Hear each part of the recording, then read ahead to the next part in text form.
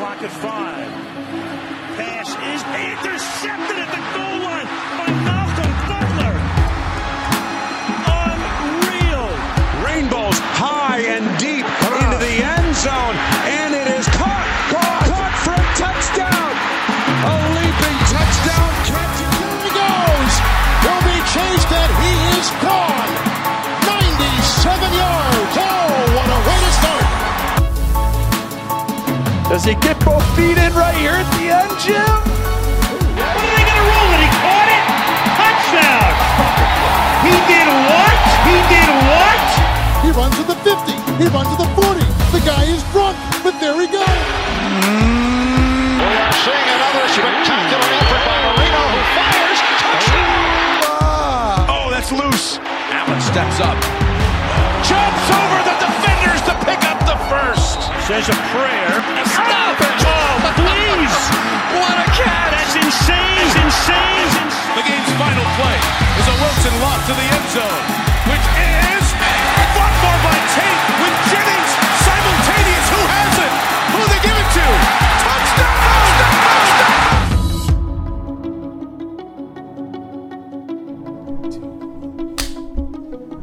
Welcome into Simultaneous Catch, folks. Oh, we're just going to talk My like name this. is Adam Jeffrey Rossi. The entire show. This is NPR, Simultaneous Catch. Championship weekend, I'm everybody. leaning back. I'm holding my mic.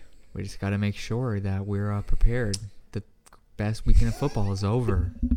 It's already happened. I'm not going to say that there weren't good games. There were good games. I don't know if it was the best weekend in football, though. Well, I feel like usually it's not. Ever since you yeah. taught I mean, me I that a don't couple know. years ago, it's just really been a big letdown. I can't think of where I first heard that, but I don't know if I'm convinced that agree you with made it up anymore. yourself. You know, it may be, but I'm gonna try to keep it calm today because Yeah. So wherever you guys are, I'm having a tough day mentally. you're having a tough day. Yeah, it's just I can't get out of my head. But also, We've just been playing some games. it was nice. It helped me a lot because I had a really bad dream last night. But also, Usually Adam's bad dreams are about me killing him. Everybody. you were part of the bad dream. And occasionally he sees ghosts in his room and pull him out of his bed. I did see that once. It was pretty scary. But, Anyways, so let's talk about some NFL. yeah, and I'm also, I just want to, for my heart health, I want to try to remain calm on the show, knowing it's not going to happen on Sunday. So, Well, I am determined to make that not happen today. all right. Well, rant, rave, recall. Let's go. You ready? I don't have one. I'm ready don't for have you. So I wrote down rant, but I don't feel like ranting right now. Well, I want to rant. All right. I am going to rant about the national media. Oh boy, here we Because go. I am sick and tired of... I'm not even so sick and tired of people having an opinion. Because I get it. You have an opinion. You have an opinion. I am tired of people having I'm opinions. I'm tired of people having my opinions. Here's my opinion on it. No, I'm tired of people in the media not just having an opinion, but having an opinion to the level that is so cocky. It drives me nuts. I think that maybe they're doing it on purpose so that they can get views, and if they are, good job. But I'm sick and tired of people like Nick Wright saying we have no chance. I'm sick and tired of people like Scott Pioli, a former GM of a football team, saying when asked the question, what do the Chiefs have to do to beat the Bills in the AFC title game? And he said, if Pat Mahomes is playing, not much. I'm tired and tired of it because I wanted to come into this game super calm and just ready to go. And then all of a sudden, everybody is picking the Chiefs. Not a single person. The only person I've seen pick the Bills picked them 59-56 in double overtime. So it's basically a joke. The other guy I saw pick Buffalo was Skip Bayless on Undisputed, and he only did it because he said, well, I said the Ravens were going to win it, so I'm just going to pick the Bills because the Bills beat the Ravens because he doesn't like the Chiefs. That's the only reason he did it. I'm excited for a game, but I don't... Why do people have to be rude when they have their opinion? Are we rude when we have our opinions? Yes. Are we? No, we're not. You're being... I don't know. You're pretty rude about Tom Brady. Because I hate Tom Brady. Well, but here's the thing. I maybe still people give don't like I Josh give Tom Allen. Brady props when Tom Brady plays well.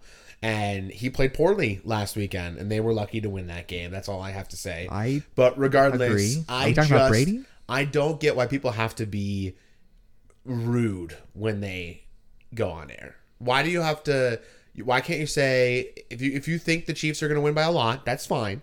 You could say, I just think the Chiefs are too much. Pat Mahomes is very good. Buffalo's had a very good season, but Pat Mahomes is going to win. Why do you have to laugh and say Buffalo has no chance? That drives me up a wall. There's my rant. It was not very ranty. No, I'm kidding.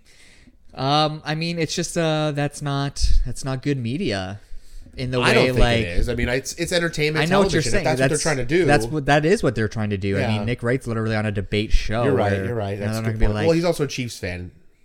Okay, well, I mean, obviously that helps too. So, but it's just the fact that, I mean, like, we talk about it all the time. Like, the guys on First Take or Skip and Shannon, they all have to take opposing viewpoints, even if they don't necessarily even think that, I think, half the times. But, you know, it's just... This is what you live for, though, as a Buffalo fan, a Buffalo player. Like, they have... How good it'll feel if we don't, you know what I mean?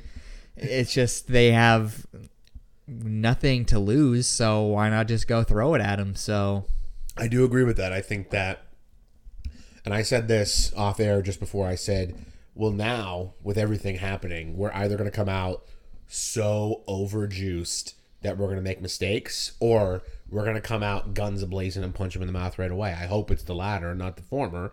You always do. But I just didn't expect there to be so much disrespect this late. You know what I mean? And again, this is the first time I've had a team go this far in almost any sport that I like. Even when I was rooting for teams like in basketball, like the Miami Heat and the Lakers, it's just because I was rooting for those players that I liked. It's not like because they're my team. You know what I mean? Like, I've never had a team that I love that much go this far. So maybe there is always some disrespect, but I haven't heard anybody disrespect the Bucks, the Packers, or the Chiefs. It's just the Bills. And I'm like, we got this far too. We're a good team. You don't have to disrespect us. You can say that you don't think that we're as good as KC, but... Well, I mean, that's just always going to happen, and not to, like, shift it towards the Packers at all, but, I mean, think about last year. Last year was the you're right. The worst 13-3 team in and that's stupid history. as hell. So it's just, I hate it. I guess it's their job to be finding topics to talk about, especially it gets hard this time of year. There's 4 teams left, so you're not talking about 32 football teams right now. So you have to find just nitpicky things to talk about. Let's make this a different conversation for a second. So I love that you brought that up about last year. So let's say this. Do you think, because you got very frustrated during the NFC title game last year, I remember. It was not fun. Do you think that you were more frustrated because people had doubted you guys and disrespected you all week, and you were like, oh man, this is going to give them a chance to get on us, or did it not really affect that at all for you? No, I don't know. I think mostly, I mean, like, obviously it's not fun to see your team not really be able to put up a punch. I think in both of these games we'll probably see all 4 teams take punches at each other, which is, I think, will make for a good weekend. I think it was mostly the fact that they just looked defeated very early on in the game, and so it was kind of a thing. Maybe it ties into what you're asking, where it seems like it was proving everybody and all the things they said correct, right? And which also isn't fun. When that's what I'm most afraid of. I'm most afraid of us losing by a lot and then being like, look, we told you they suck. And I'm like, but we don't. And I feel like, that's just maybe comes with the territory of, maybe you're right. Getting this far. Yeah, that's true. So regardless, there's my rant. Let's talk about a few things before we get into the games. So we have a lot of coaching hires and things that we haven't talked about. Coaching not hires, if you will. Doug Peterson is taking a year off from football. So talking about those coaching hires that have happened thus far in the year, what are your opinions on some of those? So I kind of previewed this earlier in the day when I woke up to see the Indy hire, the Philly hire of the Indy OC. I think for the most part, I understood why people like Eric Bieniemy weren't hired yet. One, because they were far in the playoffs, and all these coaches and GMs and all these GMs and presidents and owners, they want to get their guy as soon as possible so that they can get the staff that they want. I get that. I also get why most of the people were chosen. I think of So I'm going to pause you right Yeah, go there. ahead. Sorry. So Robert Saleh, Yeah, go defensive ahead. coordinator of the 49ers, The got Jets. hired to the Jets. Arthur Smith, the OC of the Tennessee Titans, got hired for the head coaching position of the Falcons. Urban Meyer, famous college coach who's had a very illustrious college career, got Without a hired doubt. to be the head coach of the Jaguars. we talked about that last week's show. Brandon Staley, Chargers. So he got hired by the Chargers. He was the defensive coordinator of the LA Rams. Last 2 years, I believe. I believe so. And here is the one you were just talking about. I actually don't even know how to say his last name. Nick Sirianni. Sirianni is correct. Yes. So he just got hired as the head coach of the Philadelphia Eagles after being the OC for the Indianapolis Colts. I do agree. That's a weird one. Oh, and Dan Campbell. Dan sorry, Campbell. So- hired of the Detroit. So the only Lions. opening left is Houston, which is not a shocker. It's probably the least coveted job, especially with the question marks on Deshaun Watson. Yeah, for sure. Although Deshaun has been very open that he wants Eric Bieniemy, so I really hope that's where he ends up. I will say this. There are 3 hires that I scratch my head at. It's Arthur Smith in Atlanta. Yeah, I It's- agree with that. It's Sirianni for Philly, and not a ton, but still a little Dan Campbell in Detroit. I actually love that hire. The more and more I've heard his comments, the more and more I'm a little weary about it. I don't think he needed to be so graphic in his press conference. I think it's. I will say this, and we don't have to hone in on this too much, but I was far more impressed with Eric Bieniemy answering questions about him not being hired than Dan Campbell answering questions about him being hired. Like, I thought that Eric Bieniemy was way more head coachy when he answered the questions about him not getting one of these jobs so far than Dan Campbell at his press conference. We could talk about that at another time, but my point I wanted to make before we got to that is those 3 hires do give me pause about the fact that Bieniemy didn't get one of them. And who's to say that doesn't mean that he's already told people I want Houston, and that's why, because he has said that he likes Deshaun Watson too, and that's the guy Deshaun wants. And if Houston really wants to keep Deshaun, which is what everybody is saying right now, that they are not fielding offers for Deshaun Watson, is that, you know, you go get the guy he wanted.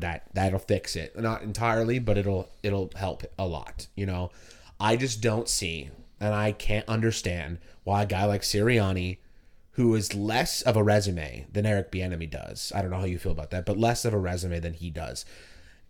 And the number one question about Sirianni is he doesn't call the plays Frank Reich does, which is the question that's been about Bieniemy. That's been the knock on Bieniemy, is that it's Andy Reid. He calls the plays. And I think the only answer to this question is that he has loose ties to Carson Wentz. And that's all. And even that, I still question, because I still think Eric Bieniemy would be a better guy for him. And who's to say he didn't want Philly? You know what I mean? We don't know the inner workings. I just think it's weird that this guy doesn't have a job yet. I just think it's weird. Well, I mean, he couldn't have a job yet, but No, I know that. I'm just saying that, like, I'm surprised that all these people have hired, and is it really, again, I don't know. It's... I Go would ahead. be pretty shocked if Bieniemy isn't offered In the Houston. Houston job, Yeah, I just mean, I because think it's a good fit. the popular names, if you will, have already been hired. So Right, what's Houston right, waiting for if not right. this guy? What are they Right. trying to do? And that's a great. And somebody said that Philly kind of wanted Sirianni to begin with, or they wanted somebody from Reich's staff because they want to fix Wentz, which kind of makes sense. But I still feel like I still feel like it's settling to pick a random OC that doesn't call plays and it's only been an OC for a little bit, you know. So I will say this, which is going to be a little cynical and critical of Philadelphia. I'm curious if they brought in this young man, for all intents and purposes. I don't even think he's 40 years old yet. No, I think he's 39. I think he is 39. If this is because upper management wants to have more control over head coach than what they could have got. What was the reason for getting rid of Peterson? I think something wanted autonomy, happened. I think. Something happened where heads were butted, egos got in the way. So did they hire this guy because they want him to be a Puppet, if you will? Yeah, that was the exact word I was going to say. But, you know, I don't know. it seems somebody that's shady. But somebody this morning on Get Up did say, they said they were pretty vehement about it. They said they wanted a guy that is a Carson Wentz guy, and B, a guy that's just going to listen to what he's told. And I was like, I would feel kind of shitty if I were that coach. You know what I mean? Again, I don't know. Who's to say it doesn't work out? He doesn't become a superstar coach, and him and Carson Wentz figure it out. You know what I mean? We will not know until we see it happen on the field. I will come on the show and rant for 10 minutes if Eric Bieniemy is not the Houston coach, and it's not because Eric Bieniemy didn't want it. Like, if Eric Bieniemy is at this point is just like, let's wait until next season, because I think there's going to be a couple of juicy openings next season. Yeah, I mean, he came out and said he wanted a job. And I loved what he said in his I don't know if you watched what he said to that. I did not answer, watch it. But he was like, he sounded like a head coach to me. He was like, obviously that's the goal. Oh, that's so you what just I want. biting people's kneecaps off is not head coach like? Can you believe? I can't even listen. I love the idea that you want to fire your guys up and stuff. But Saleh did the same thing, but Saleh did it far more like professionally, in my opinion. Because Saleh said, what was his word? He was like, all gas, no brake. And so he was like saying the same thing. He just was being more head coachy about it. I'm like, Dan Campbell, what are you doing? What are you saying? I loved everything about it. He can do what he wants to do. I feel like he should be fined. Okay, he didn't do anything. He's basically doing Bountygate at the open press conference. Not. That's literally what I'm not. Listen, I'm not even saying that. I'm not even as against Bountygate as a lot of people were. I'm saying that I don't get why. Like, that's literally the same thing that Greg Williams was saying, and that they caught him on tape saying. I get what he was trying to say, but it sounded so bad. And the more I listen to it, the more cringy it is for me. I know you said we'd talk about it later, but we can talk about it. I'm okay. I like the guy. I liked him when he was the interim in Miami. A guy that ended his playing career on the 0-16 Lions to come in and know what it's like in that city, and to know that the pain that organization's been through. I think you need to bring that spunk, and that's Detroit. And not to say anything negative about Detroit, but Detroit's a tough town. Yeah. Like, you think about it, like that's true. They're just a gritty group of people. So, to have a guy that's going to speak like them, not to be like, I'm up here and I'm going to talk to you like gentlemen. I mean, he's the antithesis of Matt Patricia, for one.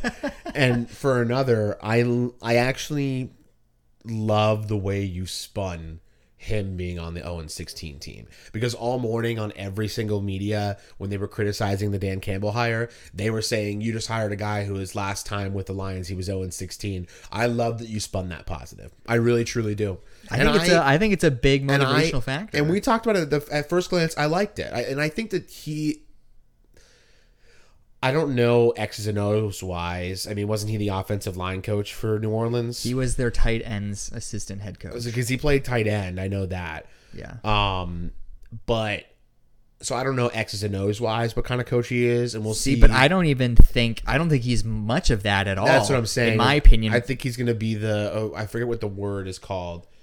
There's a word that's called for a coach that just kind of like walks through practice and like stops and does like a couple corrections here and there, but just motivates his team. And I think that's what Dan Campbell is going to be. Yeah. We talked about it. I think it can work. I said Dan Campbell for Atlanta a while ago, Yeah. earlier this year when we were talking about that, because I just think he's going to be a great motivator of men. So he needs to get a good staff around him, because I don't know, maybe I'm shortchanging Dan Campbell more than I know. Right. But I don't think he's going to be the guy that's like, we're going to put together like this great plan. I think he needs smart people around him. I like think the hire he will for get a the guy like Lions TJ play Hawkinson. up to what he can get them to be. And we'll see what happens. I mean, it's interesting when you hire positional coaches over coordinators or previous coaches or college coaches. It's always very interesting to me when people do that. I don't know if there's another hire this round that wasn't at least a coordinator, right? Because Arthur Smith was the OC for Tennessee. Yeah, there were all these coordinators. So Sirianni was a coordinator. Yeah, I mean, I don't know. We'll see what happens, but that one it scratches my head just a little bit, not really, but Arthur Smith, I don't fully understand. Yeah, that's probably my least favorite hire. I can make an argument that I'm like just more of a shoulder shrug about Brandon Staley, I get why, because their defense has been so good the last 2 to 3 years that he's been the coordinator. But I still think, you know what I mean? People are calling him the defensive Sean McVay, but that's probably only because he coached under Sean McVay. So I don't know. We'll see what happens for sure as we move forward. But I'm going to be really upset if Eric Bieniemy isn't with Deshaun Watson, because I think the two of them together can bring him to the heights that you and I both believe he can go to, that a lot of people are doubting he can right now. So, I don't know.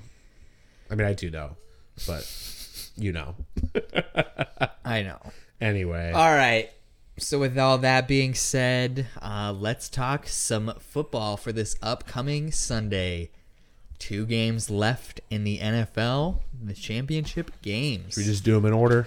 Let's do it. So we're going to start with the Tampa Bay Buccaneers traveling up to Lambeau Field to take on the Green Bay Packers. So we're gonna 3:05. We're gonna do Eastern time. Yeah, we're gonna do most important players, X factors, surprising stars, and then we'll pick them. I just want to say a little fun fact about this game before we start.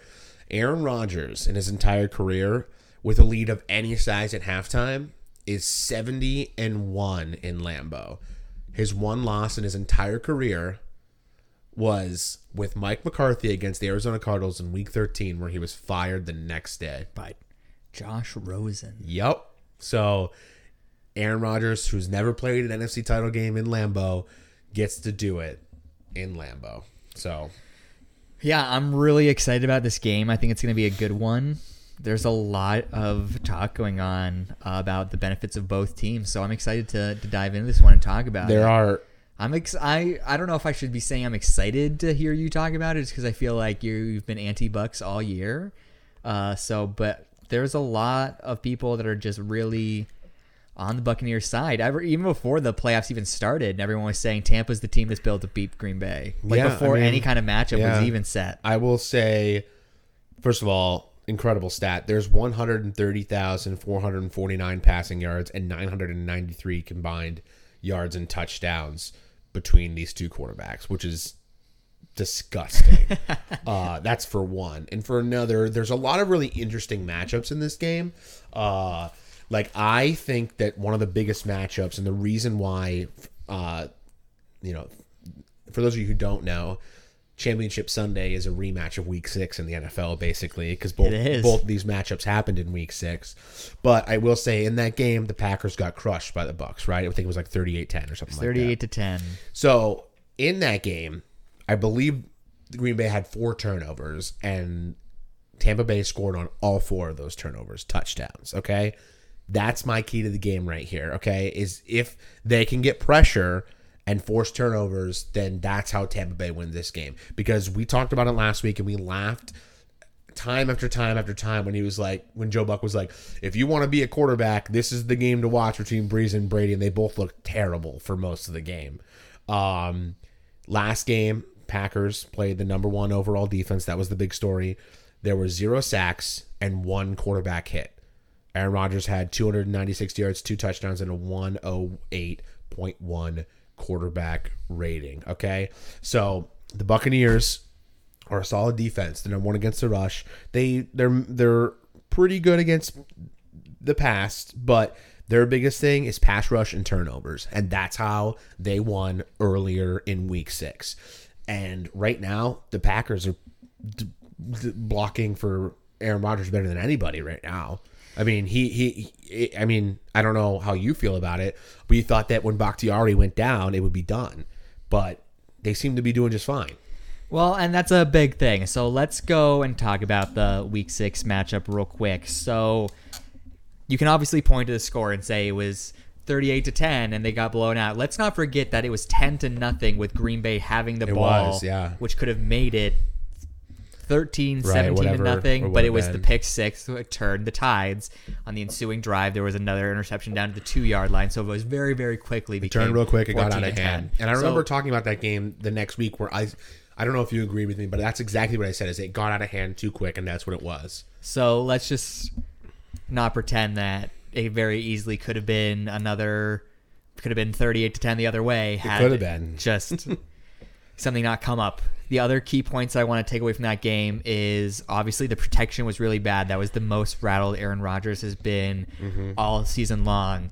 And everyone's pointing to, oh, David Bakhtiari is out of this game now, so it's going to be even worse. Well, technically, he did start the last game, but he left pretty early on, so everything got reshuffled at that moment, which is obviously going to be right in the middle of the game. This team that's been playing, they've gelled together more so than being like, oh, now you got to go over there and you're going to move here, so there's going to be more continuity there, and I think that's really important.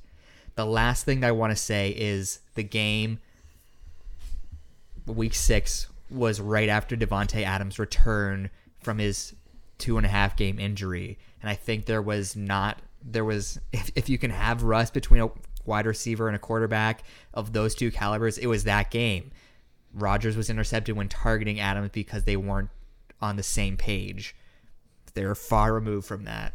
So I think those are really big, important, key things to take away from. I'm gonna go to. I have obviously a lot of keys. I'm gonna go to an X factor right now because I said we want to do like important players, X factors, surprising stars, things like that. I want to go to X factor because I think the X factor is the Green Bay defense because they're gonna talk a lot about this Bucs defense, which is number 1 against the rush, and they are in the top 10 in terms of pass rush. And everybody's gonna talk about how they score against that, and then the Buccaneers and their offense, but. The Green Bay Packers are top 10 in every single pass defense category. Top 10. And they are also top 10 in sacks. So I think that that's the key to this game. Can Zadarius Smith, who I was just watching a preview and said, I did not realize he had such a great season. 12.5 sacks, 4 quarterback hits, I think like 4 or 5 forced fumbles, like all over the place against the quarterback. And he had a great game last week.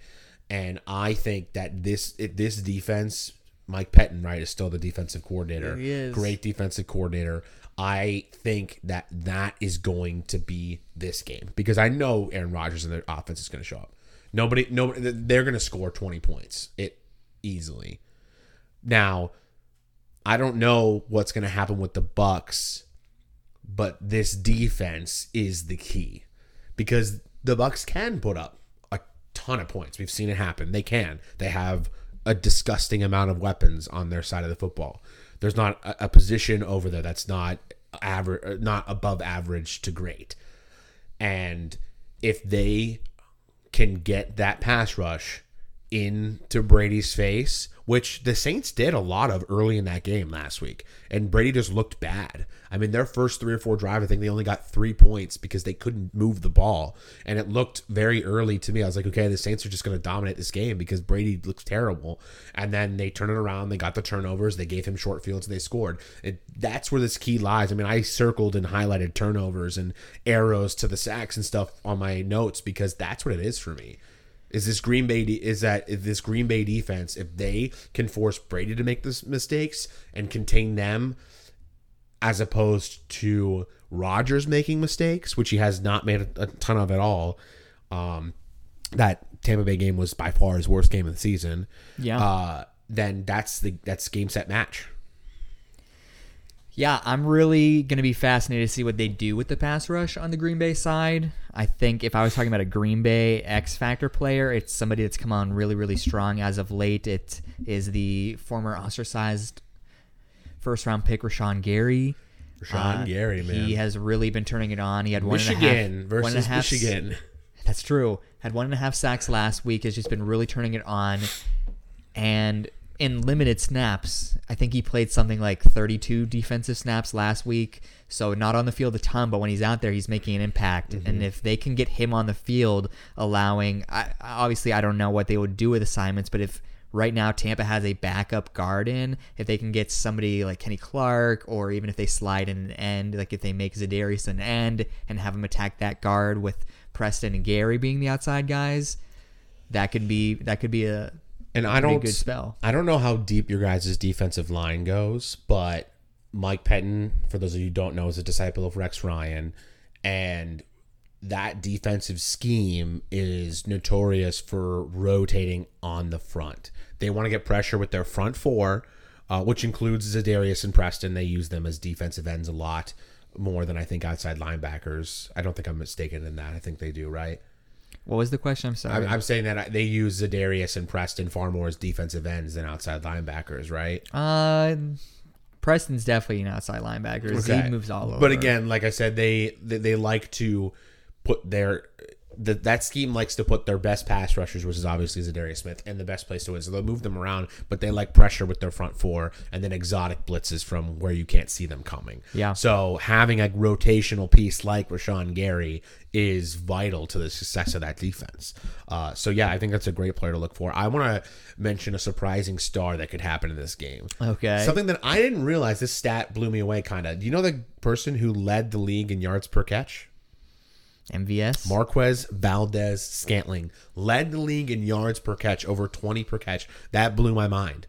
Now, we all know that it's a rule that Lazard, Valdez-Scantling, and EQ all have to drop their first pass. They all have to do it, but then they all catch their second one. It's happened 2 straight weeks, by the way, like legitimately 2 straight weeks, jokes aside. But that's a factor for me because we know Devontae is going to get 8-9 catches. We know it's going to happen. Whether it's for the 70 yards it was last week or 110, 120 for most of the season. We know it's going to happen. And Lazard came on huge last week. 4 catches, 96, and a touchdown. So for me, they're going to guard Devontae, and they're going to be like, okay, Lazard's his too. This is going to be an MVS game for me. I think that he's going to have 1 or 2 of those big plays for this offense. Especially if the run game struggles against the number 1 rush defense. Yeah, and that's going to be a really big key because that was a really big key against the Rams that they were able to run so effectively. Yeah. And I'm going to be really intrigued to see right now, I think if I go with one more Green Bay player, and then we can talk about Tampa a little bit, is I'm going to be curious to see what the health status is. I don't know what it is as of right this second, but A.J. Dillon, because teams that have been able to run against Tampa, they run up the middle. They don't do too many outside zones, and that's where Aaron Jones really eats, is he's quick so he can get around to the outside.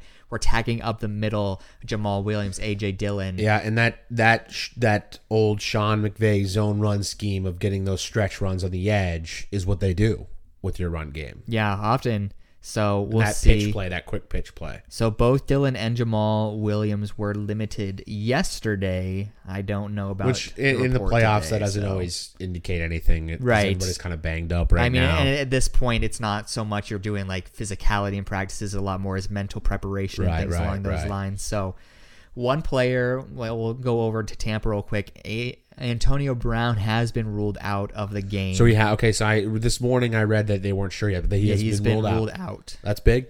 So I think it's big as well, even though if you're going to go to a positional group in the NFL, probably Tampa's wide receivers is the one that could Scotty Miller and lacked, or you could afford Johnson. to lose one. So I do think that's a big deal, though, because Jair Alexander, now I was like, let's talk about Tampa, and I'm going back to Green Bay. He's been really locked down. He didn't allow a catch for Mike Evans the first matchup, even when things started getting out of hand, which I think maybe you start running the football a little bit more, possibly, but also just to continue to lock down a guy. He was targeted once, did not allow a catch. Was targeted twice last week, had 1 catch for the -3 yards. So, he's a young man that's really coming on really, really well. So let's go over to Tampa, though. I was going to say, you're going to force me to talk about Tampa. I'll talk about Tampa. All right. Their defense last week was great. Sure was. They're the reason they won the game for me. Tom Brady obviously had 2 touchdown passes, but they were easy after turnovers. And so, but I will say this, 5.4 yards per attempt last week against, not per completion, against the New Orleans Saints. They gave up 2 touchdowns, but they had 3 interceptions and a 55.7 rating against Drew Brees, although this also includes the big touchdown that Jameis threw. In the regular season, they weren't so solid, it's the turnovers and getting to the quarterback that helped this team. And if you want to highlight an X factor for Tampa Bay, for me, it's Carlton Davis, the starting corner, the number 1 corner for them. He's going to cover Devontae Adams, and that's going to be the matchup because Carlton Davis has been great this year. For the most, he's allowed a sub-90 rating every time you throw to that side of the football. And he's going to be, for the most part, on Davante Adams. And we saw, Jalen Ramsey held him under 100 yards, but Davante still had 9 catches and a touchdown. And it's infamous because it was last week, but it's well documented how hot Jalen got after that touchdown because they used him in motion a couple times, and Rodgers just completely gunned it, no laces to Davante for a touchdown. It was awesome, but Jalen couldn't handle it, so good luck, Carlton Davis. But that's next factor to me. If he can lock down the number one guy, we'll see if Rodgers can rely on Lazard and MVS and EQ to do it. I like you saying that. I'm going to take a little bit lower hanging fruit, and mine's just because Devin White. He's sensational. This guy did get voted to the Pro Bowl, but he's just all over the field, and he can be a complete game changer. So if you're talking about Carlton Davis, if he's being sticky on Davante, are you going to be able to find Lazard and MVS and Tunyon doing crossing routes and things like that against a linebacker of that speed and that physicality? So that's going to be a really great chess match going on right there. Yeah, and to tilt it to the offensive side for Tampa Bay, for them, most important to me is Leonard Fournette, because, and I'm not saying that I don't like when guys just are super simple with you need to run the football. Because actually, when a lot of times when they ran the football against the Saints, even though they ended up having an overall good day at the end, they struggled a lot because they ran a lot on first down and they were getting 1 yard, 0 yard, and then you get to 2nd and 10 or 2nd and 11, and that's a terrible place to be. So you want to throw it more on first down because people think you're going to run it, but that's a whole analytics discussion that we can have another time. What I'm saying is that I think that Leonard Fournette, 100 plus scrimmage yards and a touchdown, came on when Ronald Jones got knocked out early, because I think he started and got knocked out early, or he was either in the game and just didn't play a lot. But Fournette was the lead back for the end of the game. And he was a player that they signed early on when Jacksonville cut him, and we were like, are you kidding me? They're going to get him now too? Yeah. This is before Antonio Brown. So I think that he can be a very key factor in this game. We know that in the playoffs, Tom Brady loves, when he gets down to the goal line, to just hand it off to his big back to jump over the top or go right down the middle. So I think that Fournette can be a big factor against the Packers rush defense that has been known to give up big games against, they obviously did against Dalvin Cook, but then, to play devil's advocate against myself here, they held Derrick Henry, but to nothing when they played the Titans. But last week, Cam Akers had over 100 yards scrimmage, so they can be kind of inconsistent with their rush defense. They sure can, and that's going to be an important factor in this game. It will be, and a lot of. They have done very well at times. Yeah. I mean, Derrick Henry did have, it was something like 98 yards. Oh, did he really end up having that much? He had a good, it was the first time they held him under. It wasn't anything like the Baltimore game, but of course. I mean, that's pretty impossible. But a big strategy that Green Bay has deployed to neutralize running backs is they try to get the score up so high that they kind of eliminate the running game, which works for them. So one thing I will say before we move on to talk about the second game, if you're ready to wrap this up, I'm just curious to talk about the weather, because obviously that was something Aaron Rodgers years ago when they got shellacked by Atlanta in the championship game. There's the famous scene of him sitting on the bench with Jordy Nelson saying, we really need to get one of these at home. And so he finally got one, and there's the mystique of Lambeau Field and being outside, and some people are like, that doesn't matter, which I think it does matter personally. Maybe that's just me convincing myself, but also, I mean, obviously Tom Brady, he played in New England, he's used to the cold, but I think this is going to be a really big deal. Let's take away the Washington game a couple of weeks ago in the wild card game, okay? So before that, to go outside of a dome or somewhere, Carolina would have been the coldest game that they had since November 2nd when they went to New York. Wow. It's always been a dome. So they played Falcons at home. They played Detroit, dome. They played the Falcons in their stadium, dome. They played the Vikings at home. The Chiefs came there. The Rams went there. They went to Carolina. They played the Saints in a dome. And then you get to New York, which was, we talked about, not a shining example of them being great. Other than that, then if you go back even further than that, they played Las Vegas in their dome. Then they played the Pack at home. Before that, they played Chicago on October 8th, and that was a game that we were not impressed with Tampa at all. Pretty sure they lost that game. They did lose. It was a 1-point game in favor of Chicago. So if you look at it, I think there's been one kind of impressive game outside in non-controlled factors. And obviously being like outside in Tampa doesn't mean like there's still wind and whatnot, but it's not going to be 25 degrees windy like Lambeau was Washington. And I think we both saw some struggle from that team. Obviously they put up 31 and they won the game, and that's great, but I think it's silly to be like, that doesn't matter. Yeah, I definitely, again, I'm not going to say nice things about Tampa Bay right now because I don't, but I'm gonna just go right to what I think. I think Green Bay wins this by 2 scores. Oh, I have Packers 35, Bucks 23. That's my game right here. I think that it'll be a close game until like the middle of the third quarter. Adjustments were made, and then I think Packs score 2 in a row, and it just remains out of reach the rest of the game. Oh, that's what I think is going to happen. All right, I'll give my score prediction. I think it's going to be Green Bay 37, Tampa 31. Well, you have a better game than I do. I mean, I would take your game for my sanity. You set up the next game while I write down your numbers. All right. So we're going to the AFC Championship game, 6:40 Eastern Time. The Buffalo Bills travel to take on the newly cleared Patrick Mahomes and the Kansas City Chiefs. So Kansas City definitely survived a scare last week against the Cleveland Browns when Patrick Mahomes went down awkwardly. Had some major struggles standing up. We can't disagree about that. That was very, very clear as to what exactly happened. I'm not sure, but he has. I don't think we still know right now what cleared happened. the quote concussion protocol, so he will play on Sunday. Which I don't think anybody's really shocked by. I don't think anyone's really shocked by, but kind of a little bit. So what I'm going to do is I'm going to set it up a little bit for you, and then I'm going to throw it to you and let you talk about a lot of stuff before I talk, okay? All right. 'Cause obviously I have a lot of stuff. It's my team. This is Buffalo's first appearance in an AFC title game since 1993, which is the last time they went to the Super Bowl. Oh, yeah. The Buffalo Bills have not lost an AFC championship game that they've been to, but have obviously lost all 4 Super Bowls that they went to after they won the title game. This is Kansas City's. This says they're 4-2, having won the last 4. Okay, well, then I'm an idiot.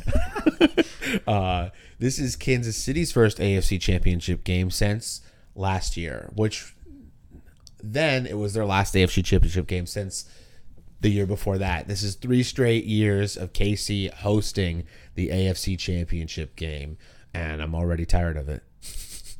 I'm just kidding. So, yeah, the matchup here, obviously the marquee one is Allen versus Mahomes. Obviously, they're not going to be on the field at the same time, but it is Allen versus Mahomes. Yeah. Buffalo's defense, which has played a lot better in the last portion of the season. Suspect a little bit against the Colts, but fantastic against the Ravens.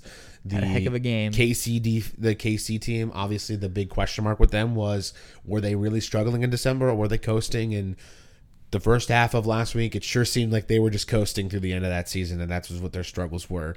Obviously ended up being a closer game than some people thought. I know everybody's going to say it's right when Mahomes went out, but to be honest with you, Cleveland had scored twice and was making it close, and obviously the play happened on a play that Cleveland had stopped KC and then scored on the next drive. So they actually made it a 1-score game before Mahomes leaving ever had a factor on it. I want that to be clear because I don't think people are giving that enough credence. Cleveland was crawling back in that game before Mahomes was out. Oh, sure. But everybody's like, oh, he went out and then they made it a game. That's what it was. It was like, no, they were crawling back in that game. So I'd be interested to see what would have happened had he stayed. I digress. I have a lot of notes, obviously, you can see, and I'm just going to pass it to you, my friend. Yeah, I'm really, really excited about this one. I'm glad that Mahomes was cleared. I've seen a lot of people. I've been following this week on Twitter just because I thought that would be the first place to see it break, and that is where I saw it break a couple seconds after it did. a lot of people are angry about it, saying that this is an example of the NFL and the NFLPA, Players Association, not caring about their players' health in reality, and this is all for show and to get better ratings and have the best game possible. The thing is, That's dumb. I don't know. I obviously wasn't there in Kansas City. I don't know I'm not, here we go. Here's this classic line. I'm not a doctor, but I don't really feel like Mahomes had a concussion. I think most people don't think that, to be honest. And I think it was something compressed within his neck spinal cord from the way he got twisted, and that, I mean, Andy Reid basically came out right after the game and said he cleared all of the tests. Right. But just with everything that had happened, he got put in the concussion protocol. So it's not shocking that we waited until Friday to get this news that he was cleared. They have to go through X amount of days to get something like this. For all intents and purposes, Mahomes wanted to come back into the game, but labels were put on it, which restricted it. So I don't want to hear anything about the NFL not caring about their players. They did it right because Mahomes wanted to be back in the game. And honestly, I think people don't understand. Yeah, and everybody's trying to be the armchair doctor, armchair expert about it. I don't think we have to dwell too much on it because I think he's going to play and everybody's going to forget about it once the game starts. Unless there's another injury to him, I don't think we'll talk about it, and nobody wants that. And even I will say this, even Bills Mafia doesn't want that. I certainly don't. And I've been listening to Bills radio all week, and not a single caller said, I hope he's not playing. Everybody said, we want Mahomes because we want to show that we can beat him. And I love that about Bills Mafia and the Bills in general. You want to be the best, you have to beat the best, not just luck out.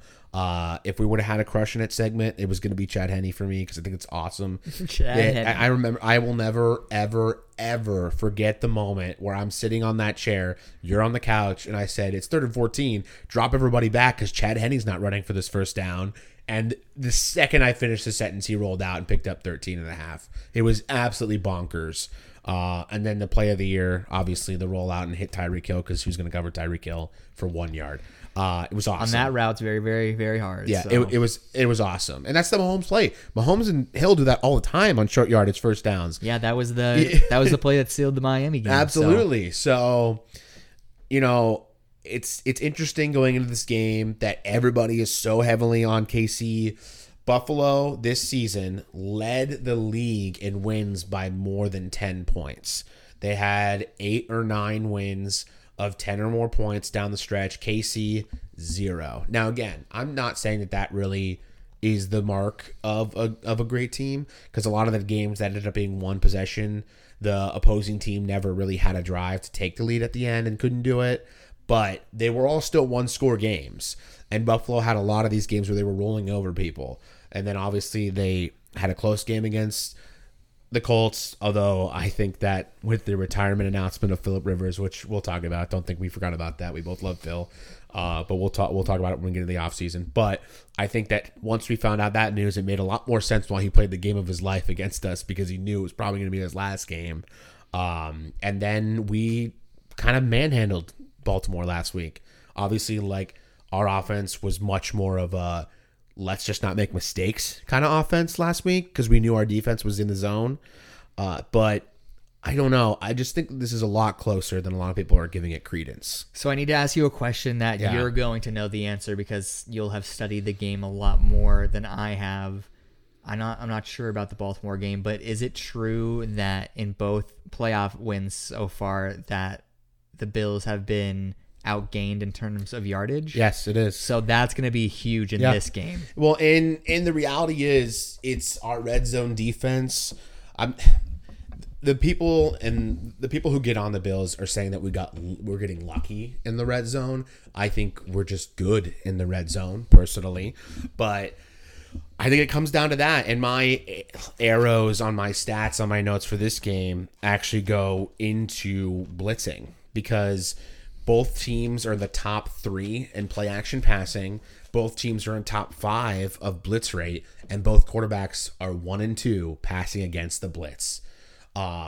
So that is going to lead into yardage gained because Buffalo and Josh Allen are number 4 in the NFL in plays of 20 plus, and KC's number 1 in plays of 20 plus because they get blitzed a lot and they beat the blitz a lot. So we can't have a game where we get outgained by this offense. We can't have a third game in a row of that, or else we're gonna lose. Absolutely agree with that. Buffalo, we talk about. Everybody says the strategy to beat Pat Mahomes is keep him off the field, and we've only really seen one team do that, and it was that Colts game. Was it last year? It was that Colts game last year. Every other team that's beaten them has scored 30 points. Every other team that has beaten the Chiefs in the last 2-3 years has scored over 30 points. And it's not many. And it's not many. So we can play, move the ball on offense. We were number one. We were first in the NFL in first downs. So we certainly know how to move the ball and keep drives going. I just think it's going to come down to who beats the blitz more and who gets home. Because both of these defenses are opportunistic. Both of them play well when they need to in stretches. And which quarterback's going to make the mistake? Obviously, if you had to bet life on the line, you'd probably pick Josh Allen would make the mistake. I don't think anybody is delusional enough to say otherwise, but I don't think it's that far separated, because even if you put their numbers together, Mahomes has a little bit more yardage, one more passing touchdown, but I just went through a total blank. But Allen also has 8 rushing touchdowns, so total touchdowns he has more. Yeah. There's a lot in this game to break down, but just to kind of get us back on to track here, I will say I think the most important player and an X factor for Buffalo is on defense. It's Matt Milano, one of my favorite players on the team. The Buffalo Bills are undefeated this season when Matt Milano plays. Their 3 losses were all games in which Matt Milano did not play. That includes the KC game, the Tennessee game, and the game against Arizona where we lost with the Hail Mary. So excuse me. I'm getting super excited here right now. So he's the key to the game for me and the X factor because of that. But also when he's in pass coverage, he allows less than 80 passer rating. For those of you who know, like an average passer rating is like 90. A really, really good passer rating is above 100. And then a great passer rating is like 120 to 150. Okay. So that's the key to the game for me, because who he's going to have to cover? Travis Kelce, the best tight end. And, by the time he finishes his career, he might be the best tight end in the history of the NFL. He's been that good. Travis Kelce, 70 plus receptions in 12 of his 16 games this year. So, Tre'Davious White's going to have to be on Tyreek Hill, who has also been incredible, who scored a touchdown in 11 of 16 games. But Travis Kelce, 70 plus receiving yards in 12 of 16 games. The key matchup for me is Matt Milano. Can he guard Travis Kelce over the middle? All right, so you're kind of answering this question here, but I'm going to challenge you right now, okay? So last week, yes, absolutely great defensive performance. Yeah. But when I look back, Indy was a challenge. Yeah, Indy scored on us. They moved the ball. So maybe, and this is a light maybe Miami, but going back to the Arizona game, which was the last time you guys lost, I don't really... LA, yeah, sure. See an offense that's scaring people, though. So we talk about the improvements to the defense. That's a good point. And obviously you play against the competition that you're given, and you have to stand up. They're grown men playing NFL. They're there for a reason. That's important.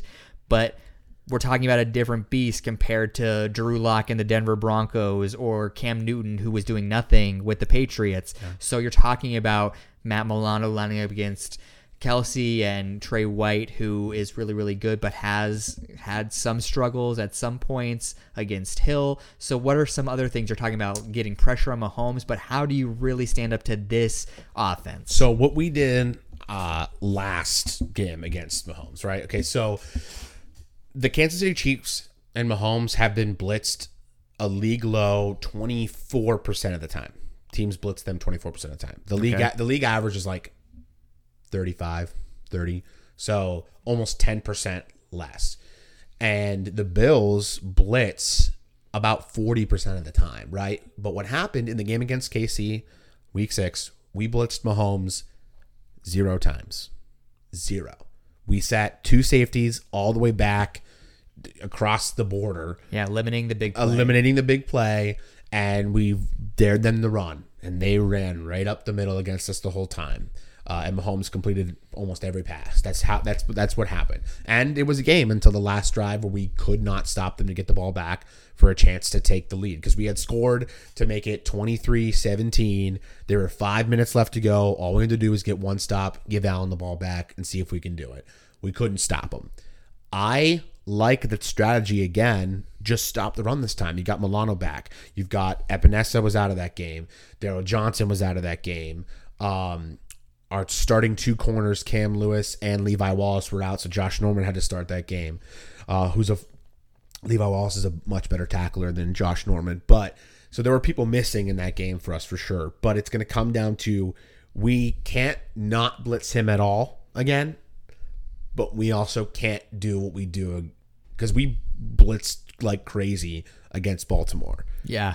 And it worked. It's hit. What was smart about it was we blitzed fast guys. We blitzed corners and safeties against him because they were fast enough to contain him. It wasn't like we were blitzing linebackers up the middle who couldn't.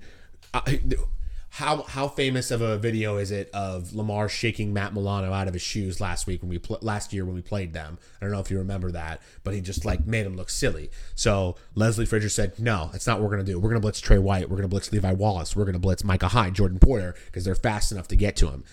I don't know why I went on that tangent, but I think that we need to pick our spots, and I think that we need to make sure we get home. I mean, I know that sounds oversimplified, but that's what it is. We can't not blitz them at all like we did last game because they'll just sit back and try to run it, although I think our run defense is a little bit better than it was back then, so we'll see what happens. But we kept ourselves in that football game, and it's Josh Allen didn't have a good day. You know what I mean? Like, if you're going to tell me we're going to hold the Kansas City Chiefs at 26 points again, book my tickets to the Super Bowl because we're winning this game. I don't think that's going to happen. But I just think Leslie Frazier had probably the game of his life last week as a defensive coordinator. He needs to have one up this week.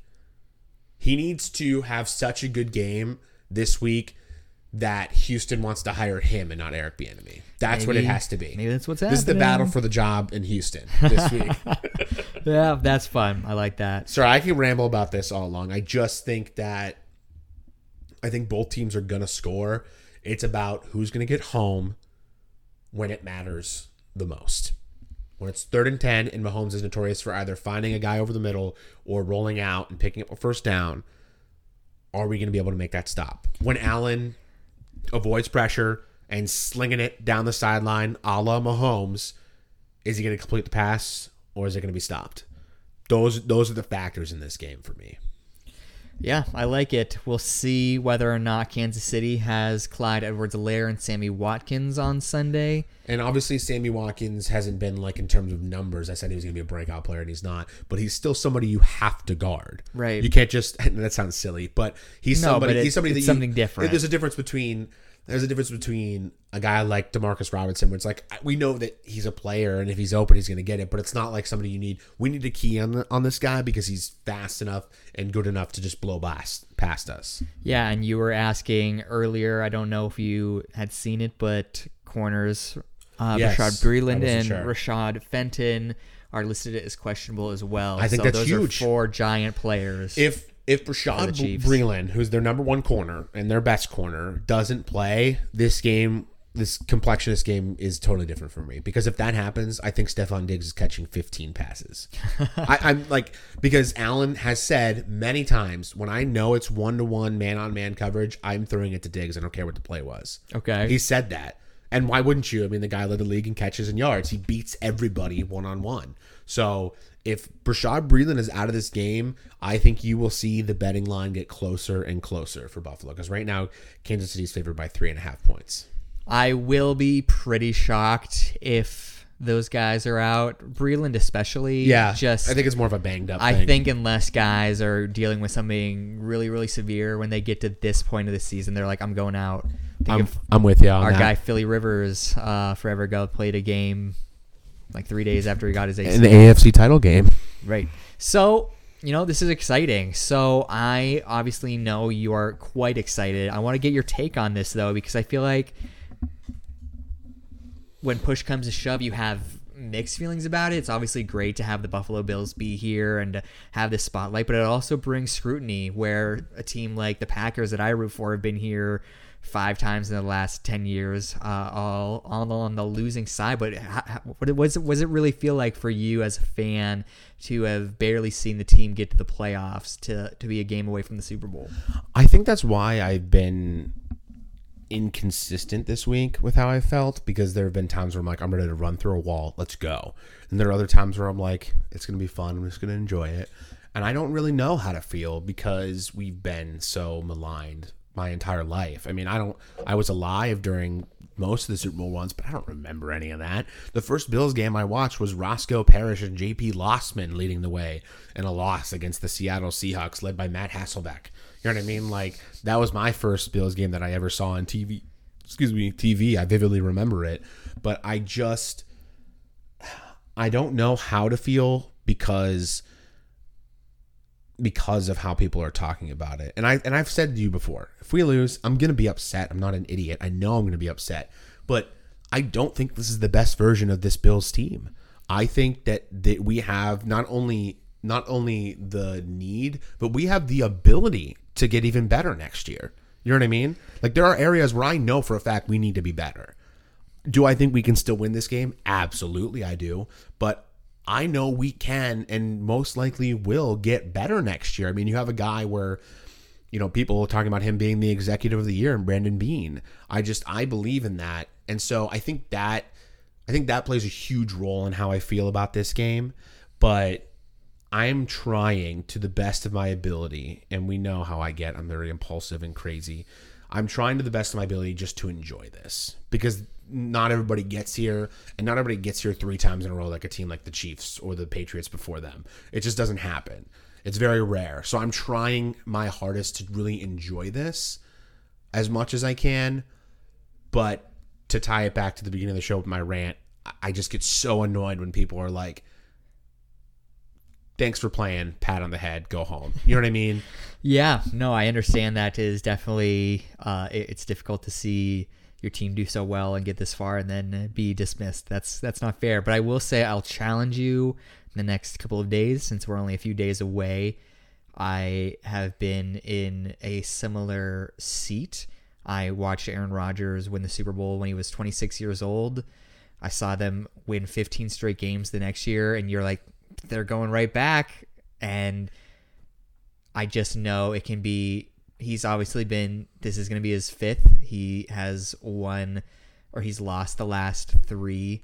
So nothing about it is guaranteed. Right, so and right, absolutely. I've seen plenty of games where they've made it to the playoffs most years of my fandom, and they get knocked out in the wild card or in a divisional game. So I know how hard it's to get back to this game as a fan. So I really do want you just to sit back and enjoy it as much as can be, because, you're right. The Buffalo Bills have a lot of room to grow and improve, but there's no guarantee that they get back to this for maybe a couple of years. They'll be back. They have the talent. They have the great coach. They have a young quarterback. He's only 24, not even 25 years old. So the window is absolutely open, but there's no guarantee of being like, they're going back next year. Right. No, so, absolutely. And I think that, just as you're getting ready to sit down and watch football on Sunday, to be like, wow, we're in Championship Sunday. It's exciting. And that hasn't been said since what you said, 93. 1993, my birthday.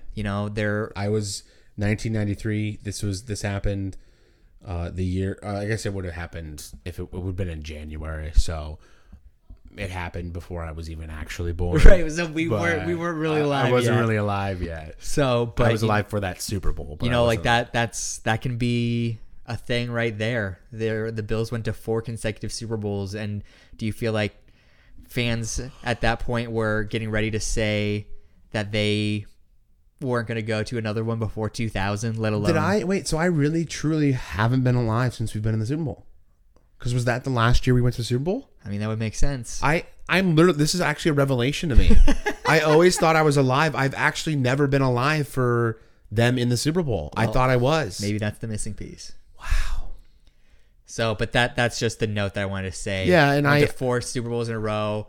There were probably a lot of Bill fans that weren't thinking they were going to have to wait 30 years to get back. Absolutely not. So, I mean, like I said at the top of us talking about this, we're either going to come out so juiced that it's bad or we're going to be fired up. And I tend to believe in Dable and Frazier and McDermott to have us fired up in the right way.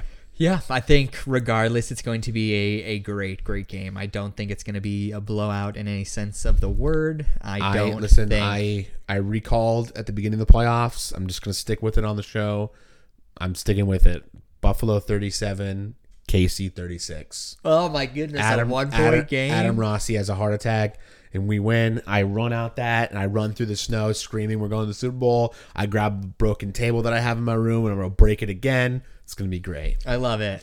I'm not going to say that's going to happen, though. Good. I'm going to say the score is, I need to do some math in my head real quick. Why do you have to do math? Because I need to figure out what I think. Oh, like what they're going to actually do instead of just picking a score?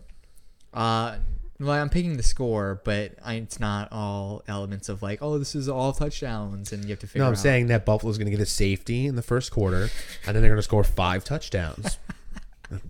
That's not that's crazy. That's what you got? Yeah, that's what I got. That's where you got your 36? Yeah, 37. 37, sorry. I'm going to say it is Kansas City 45, Buffalo 37.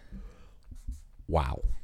Do you see it as a Buffalo scores a bunch at the end to make it close, or no, back and forth? I think it's going to be a back and forth game. Okay. I think these two teams are too talented to let it be that way. I like to believe that. And, honestly, I don't believe in the Chiefs' magic if they get up 28-0. I feel like that is in favor of the Bills. We'll see what happens, because obviously they were up 19-3 against Cleveland, but in every other playoff game of Mahomes' career, they've gone down by 10 or more.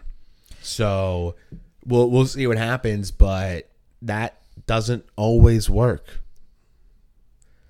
Oh, here's some. Oh, we're gonna get up by 10 plus, and I'm gonna be so friggin' nervous, man.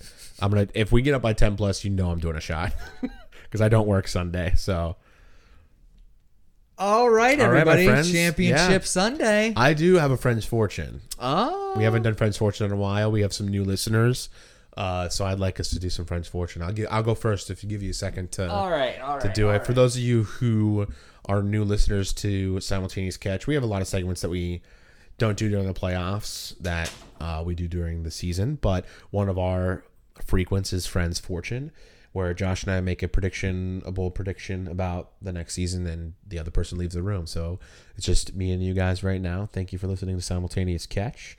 And my Friend's Fortune for this weekend is that Josh Allen and Pat Mahomes will combine for 8 or more total touchdowns in an absolute shootout in Kansas City. Obviously, I picked the Bills to win, but the Friend's Fortune is just that they will combine the two of them for 8 or more total touchdowns. All right. That's your fastest Friend's Fortune ever. I don't know if that's true, but in my mind it is. All right, everybody, for my Friend's Fortune, I'm going to make one for each game. I'm doubling down, going hard, and I'm going to the wide receivers for these games. I'm going to say that Allen Lazard had his best game of the year against the New Orleans Saints in week 3 before he was injured. He's been working his way back. Obviously had the long bomb to end, or kind of seal the game, if you will. I'm going to say he tops 120 yards in his game. And I'm going to say that in the Buffalo-Kansas City game, that Stephon Diggs and Tyreek Hill are going to combine for over 350 yards in their game between those two receivers. No, let's make it 300. 300. Yeah, I like that better. All right. I had a recall inside. No, you what? I just said something incorrectly and then was like, that was stupid. Like you said that was stupid now, or you said it during your Friend's Fortune? And I said it. I was like, they're going to do this. No, never mind. They're going to do this. I hope that the first thing that you said happens. That'd be pretty cool. Anyway, Thanks for listening to Simultaneous Catch, my friends. Do you have any tidbits? I don't have any tidbits. All right. Thank you for listening to Simultaneous Catch. Make sure you follow us on Instagram, folks. We are at Simultaneous Catch, just how it is. On Instagram, we are running a contest right now. If you go back and like our very first post, comment on it, a friend, share it, or you can leave us a review on Apple Podcast. You can win a sweater. You'll be entered to win a team apparel item of your choice. Right? We put jersey or sweater. I just want you to know that we will get whatever you want. So jersey, sweater. If you want a hat, you want a hat, man. Obviously, I would want to cash in on the jersey, but if you guys want a hat or a pair of team boots, I don't know. Pair of team boots. Maybe you want. I still haven't gotten my jersey. Maybe you want a mug. I don't know. That's buddy. not team apparel. There's a jersey right here. Oh, I thought it was right there. Yeah. You got anything you want to say, my friend? It's going to be a good championship Sunday, everybody. We're going to have fun. Sit back, stay home, stay safe, and enjoy one of the closing weekends of the NFL season. And when the Packers and the Bills both advance to the Super Bowl, we're going to have a really fun segment for us next week. Oh, hot dang. All right, everybody. Thanks for listening to Simultaneous Catch. Go, Pack, go. God bless.